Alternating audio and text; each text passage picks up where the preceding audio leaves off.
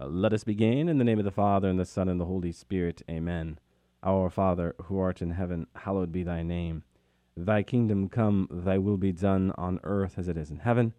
Give us this day our daily bread, and forgive us our trespasses, as we forgive those who trespass against us.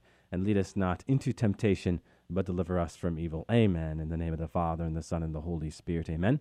Well, welcome to another edition of Seeds of Truth. This is your host, Joe Hollcraft, coming to you from KKXX Studios, Chico Life Radio 104.5 FM and AM 930. It is great to be with you another Wednesday evening where we continue our reflections into this special topic of mercy, this very rich topic of mercy. We have been at it now for 2 or 3 months, really reflecting into what mercy is all about as it comes to us from sacred scripture, from sacred tradition, and of course in church history, especially the 20th century.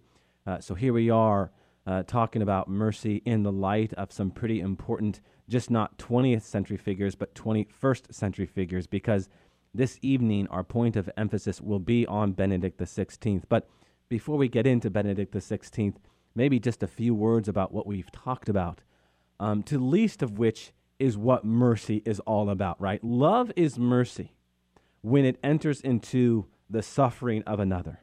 Love is mercy when it enters into the poverty of another. Love is mercy when we allow our heart to be open to other and allowing other to speak to our heart.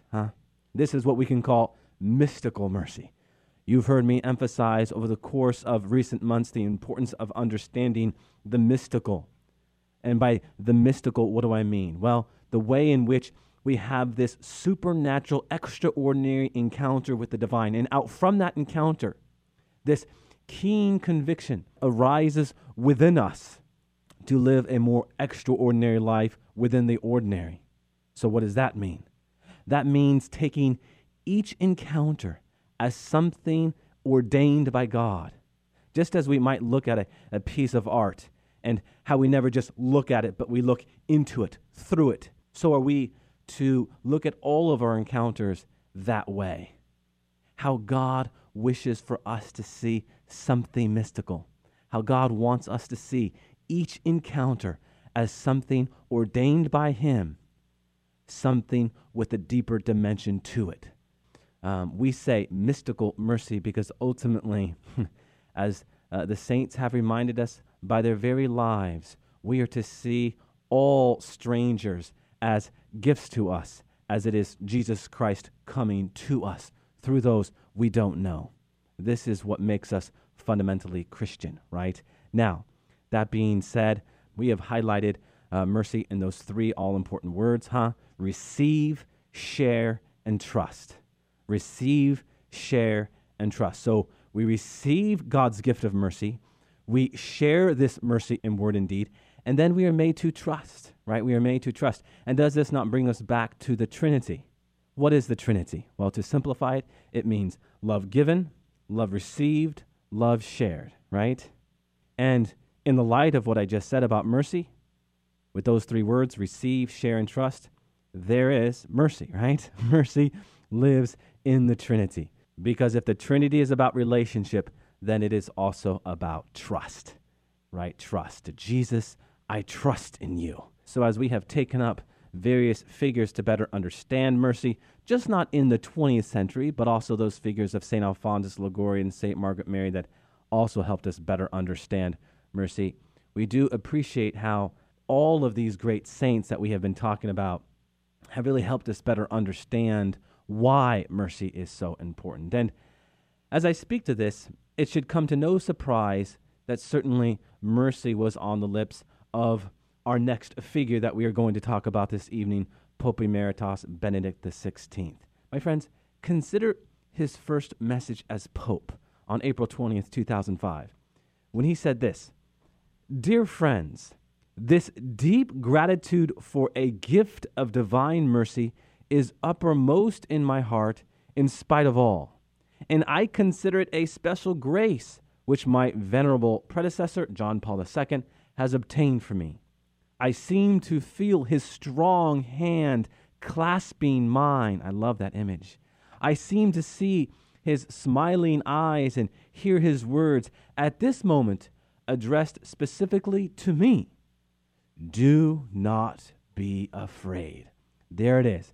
Do not be afraid. We have learned over recent weeks that fear and its counter virtue of trust is the threshold of mercy, right? I just spoke of trust. Why is trust so important? Because if we lie in fear in the spiritual life, we are never going to be free, huh? It's interesting. If you were to think about it, the first homily ever given was spoken on the Judean hills surrounding the little town of Bethlehem, where an angel appeared to a humble virgin in the simple town of Nazareth. Among the first words in that homily were what? Fear not. Huh? Have you noticed that before? Fear not. Oh, how we can say that phrase echoes up and down sacred scripture. When a being from a higher dimension breaks into our world, he typically says, what? Do not be afraid. Read the Old Testament. Time and time again, this is what you hear. Do not be afraid. And why? Is not fear the fundamental problem, the fundamental thing that holds us back? Fear is what undergirds most forms of human dysfunction. Because we are afraid, we crouch protectively around ourselves. Because we are afraid, we lash out at each other in violence. Because we are afraid, we cease to be who God is calling us to be. Now, what overcomes this fear? Well, the presence of God and what accompanies this presence, but the spiritual fruit of joy. Consider the same passage that we were just reflecting with. What does the angel go on to say? For behold, I bring you good tidings of great, what? Joy, which shall be to one person, two people? No, all people. So, in a manner of speaking, the angel of Bethlehem is the first great evangelist, huh? Because he speaks of this good news that is good for everyone. And of course, the glad tidings, the good news, is that he has come to save us and ransom us from sin in the greatness of his what? Mercy. His mercy. And for this we rejoice. For this we rejoice. Now, that being said, one of Benedict XVI's most important contributions to the life of the church and the church's reflection on mercy comes to us with his encyclical titled Charity in Truth. Charity in Truth. And now, in one of his most striking paragraphs, he said this: truth needs to be sought, found, and expressed within the economy of charity. But charity, in its turn, needs to be understood, confirmed, and practiced in the light of truth. In this way, not only do we do a service to charity enlightened by truth, but we also help give credibility to truth, demonstrating its persuasive and authenticating power in the practical setting of social living. He closes, this is a matter of no small account today. In a social and cultural context, which relativizes truth, often paying little heed to it and showing increasing reluctance to acknowledge its existence. How's that? This increasing reluctance to acknowledge truth's very existence. Have we experienced that before? So the Pope goes on to explain that without truth, charity degenerates into this, what he calls sentimentality. You've heard me talk about that before, where love becomes an empty shell to be filled in an arbitrary way. What have we said about truth in this context? Is truth subject to time? No. Is truth something arbitrary? No. Truth is something to be discovered. Very important. Christ, as the fullness of truth, came to reveal the fullness of truth. Now, Benedict XVI understood well that sentimentalism is a fatal risk facing love today, as it distorts truth with mere emotion and opinion. Essentially, a Christianity of charity without truth would be more or less interchangeable with a pool of good sentiments, helpful for social cohesion, but of little relevance. In other words, there would no longer be any real place for God in this world, right? Without any kind of definitive and absolute truth, What happens to charity? Well, it is confined to a narrow field devoid of any real meaning. And this is why one Peter Seawald poses a series of questions to Benedict XVI. And now I'm turning to the conversation that Benedict XVI had with Peter Seawald. It comes to us in book form titled The Light of the World. And what I want to do is just read a few of these questions that comes from Peter Seawald, because I think Benedict's words here are very important for us to reflect with. And to some extent, I've touched upon these before. So this is Seawald's question to Benedict XVI. In his futuristic novel, Brave New World, the British author Huxley had predicted in 1932 that falsification would be the decisive element of modernity. In a false reality, with its false truth, or the absence of truth altogether, nothing in the final analysis is important anymore. There is no truth, there is no standpoint. Today, in fact, truth is regarded as far too subjective a concept for us to find therein a universally valid standard. The distinction between genuine and fake seems to have been abolished. Everything is to some extent negotiable. Is that the relativism against which you were warning so urgently? That's a great question in how he phrased the real meaning of relativism. Benedict's response: it is obvious that the concept of truth has become suspect. So truth is now something that we are all suspicious of, huh? He goes on, of course, it is correct that it has been much abused. Intolerance and cruelty have occurred in the name of truth. To that extent, people are afraid when someone says, this is the truth, or even, I have the truth. We never have it. At best, it has us. Beautiful. We never have it. At best, it has us. Benedict continues, no one will dispute that one must be careful and cautious in claiming the truth, but simply to dismiss it as unattainable is really destructive.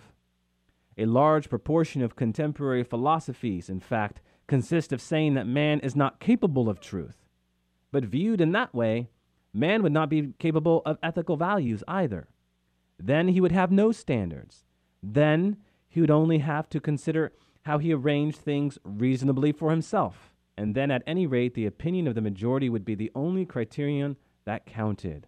History, however, has sufficiently demonstrated how destructive majorities can be, for instance, in systems such as Nazism and Marxism, all of which also stood against truth in particular. Beautiful. Peter Seawald poses the next question. We are building a dictatorship of relativism, you declared in your homily at the opening of the conclave in 2005, that does not recognize anything as definitive and whose ultimate standard consists solely of one's own ego and desires. Benedict's response, that is why we must have the courage to dare to say, yes, man must seek the truth. He is capable of truth. It goes without saying that truth requires criteria for verification and falsification. It must always be accompanied by tolerance also. But then truth also points out to us those constant values which have made mankind great. That is why the humility to recognize the truth and to accept it as a standard has to be relearned and practiced again. The truth comes to rule not through violence, but rather through its own power. This is the central theme of John's Gospel. When brought before Pilate, Jesus professes that he himself is the truth and the witness to the truth. He does not defend the truth with legions, but rather makes it visible through his passion and thereby also implements it. And of course, what he's talking about there is the truth that is discovered in the poverty of the cross, huh? Beautiful. So, in contemporary society, we tend to say things like, you have your truth and I have my truth, and let us be on our way. The only problem with that is Christ did not come as a truth, right? But he came as the truth. I am the way, the truth, and the life, as John 14:6 reminds us. He did not come as I am a way, a truth, and a life. No, the way, the truth, and the life. So Christ is the sum total of truth who has revealed what this truth looks like. And it is our job to study this truth, right? That we might come to understand the beauty of this revelation of truth, which everywhere and all the time invites us into the fullness of charity in truth, as Benedict XVI would want us to see it, huh? We ought to remember something here. Man's potential is not realized exclusively in how we progress technologically, right? But no, how we love in the light of the revelation of love. How we love in the light of love incarnate. And so we study the beauty of Jesus Christ that we might come to imitate it more perfectly. And certainly we do this with him living inside of us. You know, this reality that has us reflecting into Christ as the sum total of truth, the sum total of our deepest aches and desires, has me thinking about a trip my family made to, of all places, Legoland in San Diego. Again, I have 4 children, 10, 9, 5, and 2. And now, in this 10-hour trip to Legoland, we were made to take several pit stops to restaurants that, had play structures so we can break it up a little bit, right? Well, you can imagine how our little ones were caught up with these play structures, huh? In point of fact, it was very difficult for my wife and I to pull our kids away from their playtime in the play structures. I recall telling my wife something like, if they only knew where they were going, right? How this experience pales in comparison to what awaits them. Well, in Catholicism, we have the full expression of what is good about Christianity. And oh, what awaits us when we get in that boat with all of its truth, beauty, and goodness. Not some of this or some of that, lest we spend a lifetime on a play structure at McDonald's, so to speak, but the whole thing. And for that trip, analogously speaking, right, it was Legoland. It's interesting. As I'm reflecting into this story, once my wife and I pulled out some pictures of Legoland, and our kids saw where they were headed, they hopped in that van, and we are on our way, huh? You see, my friends, the church is like that in the sacramental life. The church is like that in the beauty of the saints. The church is like that when she is at her best. Once we have this personal encounter with Christ, we never want anything less than the whole feast. We never want anything less than ultimately what we were born for, what we were created for. And this, of course, is the beauty that comes to us in the church. Now, that being said, I want to go back to that word sentimentality here a little bit, a word that can probably be best described as emotional indulgence. It was the great Russian author Leo Tolstoy who drew a pretty clear image of sentimentality when writing about fashionable Russian ladies who would be moved to tears by a theater performance, but at the same time remain oblivious to their own coachman sitting outside waiting for them in the freezing cold. The inability to see outside of ourselves is what Leo Tolstoy was capturing, and certainly what sentimentality defines. Sentimentality begins and ends with emotion and is not in harmony with justice or the needs of others. As we have touched upon before, and certainly an emphasis in the thought of Benedict XVI, is that there is no advantage in dispensing mercy to someone who has not repented and remains committed to a wrong way of living, right? Maybe here we can draw from another illustration from the arts. This point is dramatically brought home in one Heinrich von Kleist's play, The Prince of Hamburg. Maybe some of you are familiar with this. The prince, having disobeyed a military order, is what? Sentenced to death. His father, the Elector of Brandenburg, wants to save the life of his son, but cannot offer him mercy as long as the prince does not see the justice of his sentence and ultimately remains unrepentant, right? In his own words, as If I must argue with him for my pardon, I just as soon know nothing of his mercy. Now, again, for those of us who are familiar with this play, know the play ends on a high note. After considerable reflection, the prince formally acknowledges the justice of his sentence, an act which makes him eligible for his father's mercy. Justice is acknowledged, mercy is applied, and well, for all of those who like happy endings, we get a happy ending, right? So, in the end, sentimentality wishes that things could be better, but without taking the necessary steps to make them better. And why am I talking about this? Because mercy itself, my friends, is not sentimentality. Mercy positions itself exquisitely between justice and the one who is suffering. And all of this brings us back to Benedict's words that come to us from paragraphs 2 and 3. Paragraphs that are very important as they show how charity and truth and charity are both right and mutually illuminating. Listen to Benedict's words here.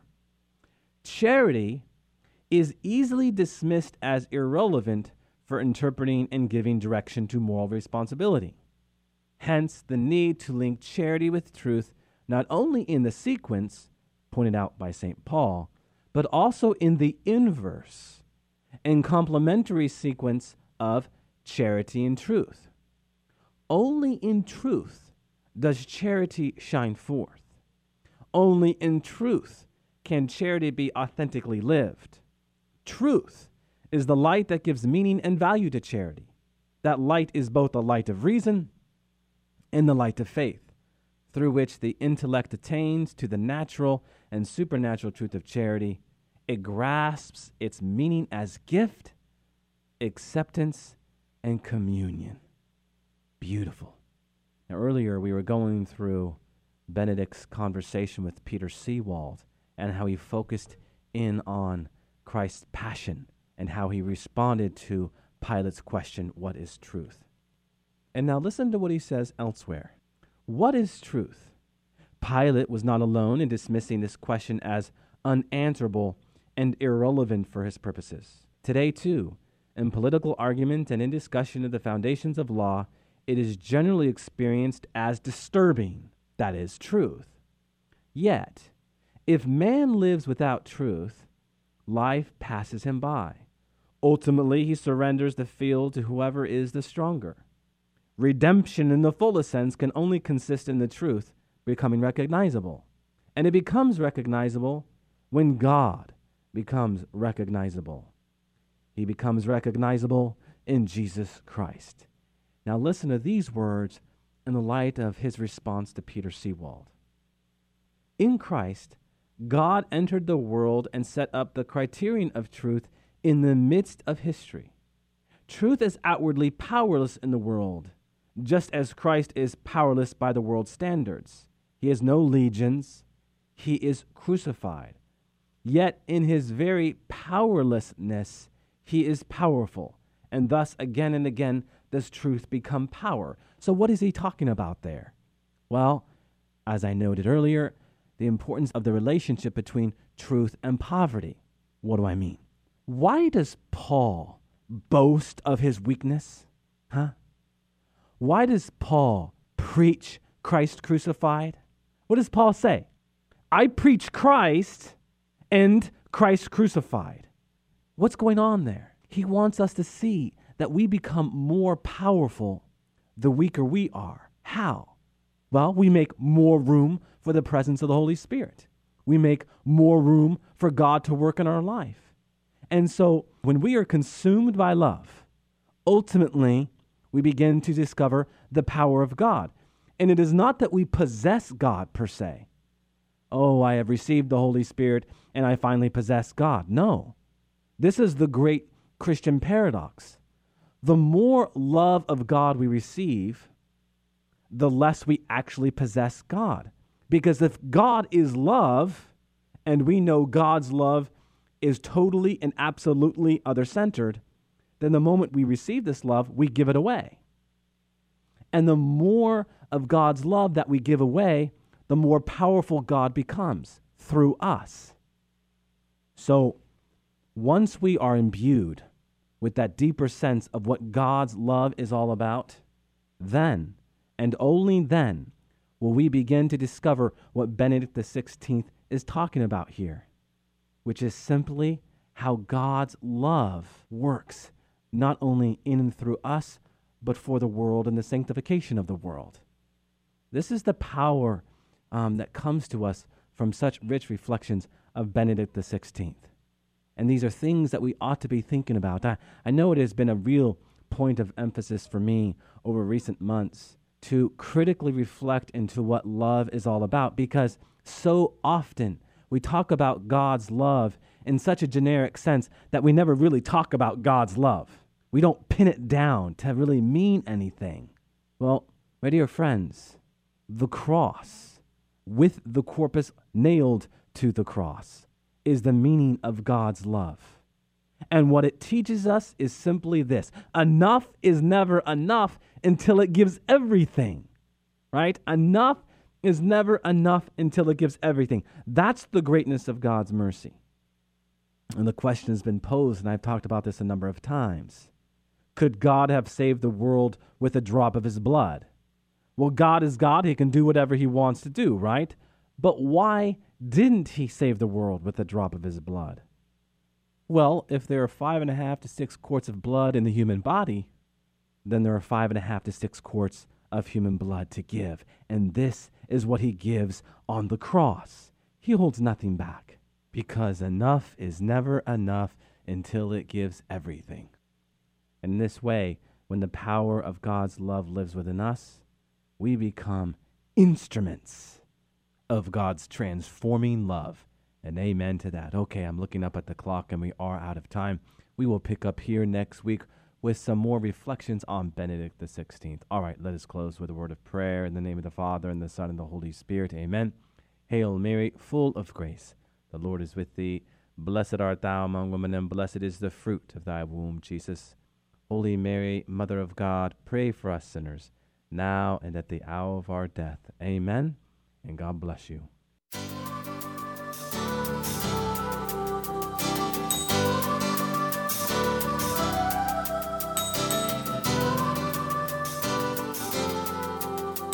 Thanks for listening to Seeds of Truth, heard every evening, Monday through Friday at 5:30 here on KKXX. If you'd like to hear this program or find out how you can help support Seeds of Truth, the website is joehollcraft.org.